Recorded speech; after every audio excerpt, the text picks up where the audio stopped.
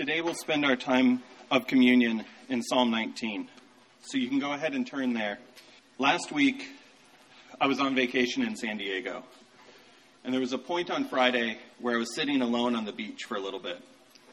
I was sitting out looking at the ocean and was blown away by what God had put together in front of me.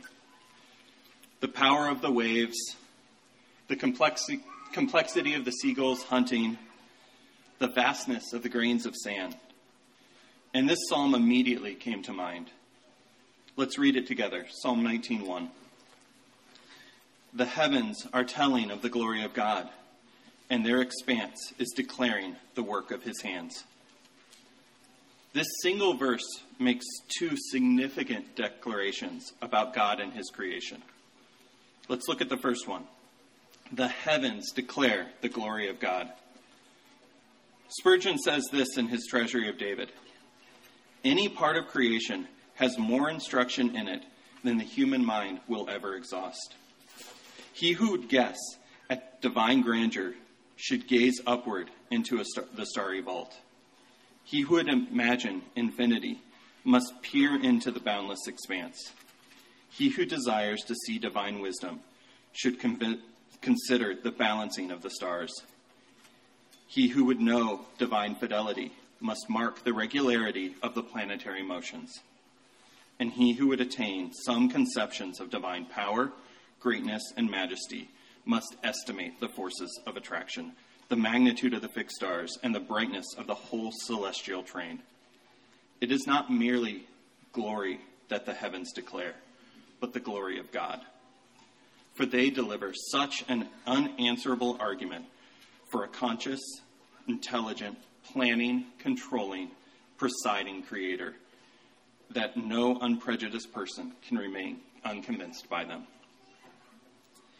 It is impossible to look at the heavens, or really any part of God's creation, without being blown away by the complexity of it. So why are we not constantly worshiping? For me, I think it's that I don't slow down enough to marvel at God's glory on display. In the midst of a vacation that was designed to slow down, I took 20 minutes and slowed down. The second declaration, and their expanse is declaring the work of his hands. James Montgomery Boyce reminds us, whenever we do investigate the heavens by scientific or other means, we soon find the testimony of nature even stronger than we at first thought. In other words, the existence of a creator is not a superficial but erroneous judgment made by the uneducated, a judgment quickly disproved as soon as one looks at the evidence carefully. On the contrary, the more one looks, the more the heavens gush forth knowledge. That quote is instructive. If we want to expand our worship of God, we must study his creation more, or simply look closer and think deeply about what we see. The heavens are loudly screaming of God's glory. Do you listen? And yet this creator, this amazing artist of the heavens, sent his son to die on our behalf. He holds the expanse in his hands. There are no stray stars. There are no stray particles of sand. There are no stray molecules from the Lord's current control. This creator went to the cross so that we could worship him.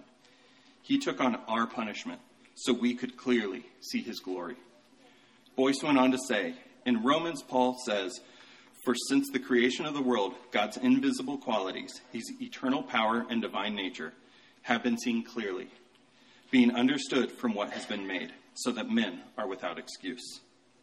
This is the meaning of glory in Psalm 19, a revelation of God's existence and power so great that it should lead every human being on the face of the earth to seek God out, to thank him for bringing him or her into existence, and to worship him.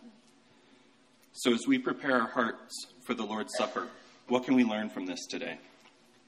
Christian, I want to speak to you first. Meditate on the glory of God. Meditate on the glory of God displayed in his creation.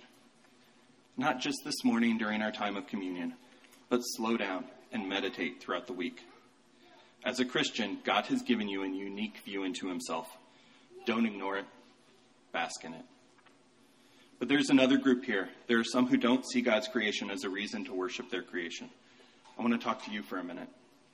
Maybe you're here because you've been a part of a church for a long time and you feel comfortable here. Maybe you're just here because a friend or family member brought you. We're so glad that you're here and would love to talk to you about how we worship our Creator and why. However, during communion this morning, please let the cup and bread pass by. This time of communion is a time of worship reserved for those who put their trust in Jesus. Spurgeon went on to say, "The testimony given by the heavens is plain, unmistakable declaration. Yet what is the loudest declaration to a deaf man, or the clearest showing to one spiritually blind? God in the Holy Spirit must illuminate us, or all the suns in the Milky Way never will." If you want to see the created order with new eyes that drive you to worship the Creator, please see me or any one of the elders or the person you came with after the service. We'd love to talk to you about our Savior. We're going to take communion on our own today, and then we'll come back up and close our time. And please come and hand out the elements.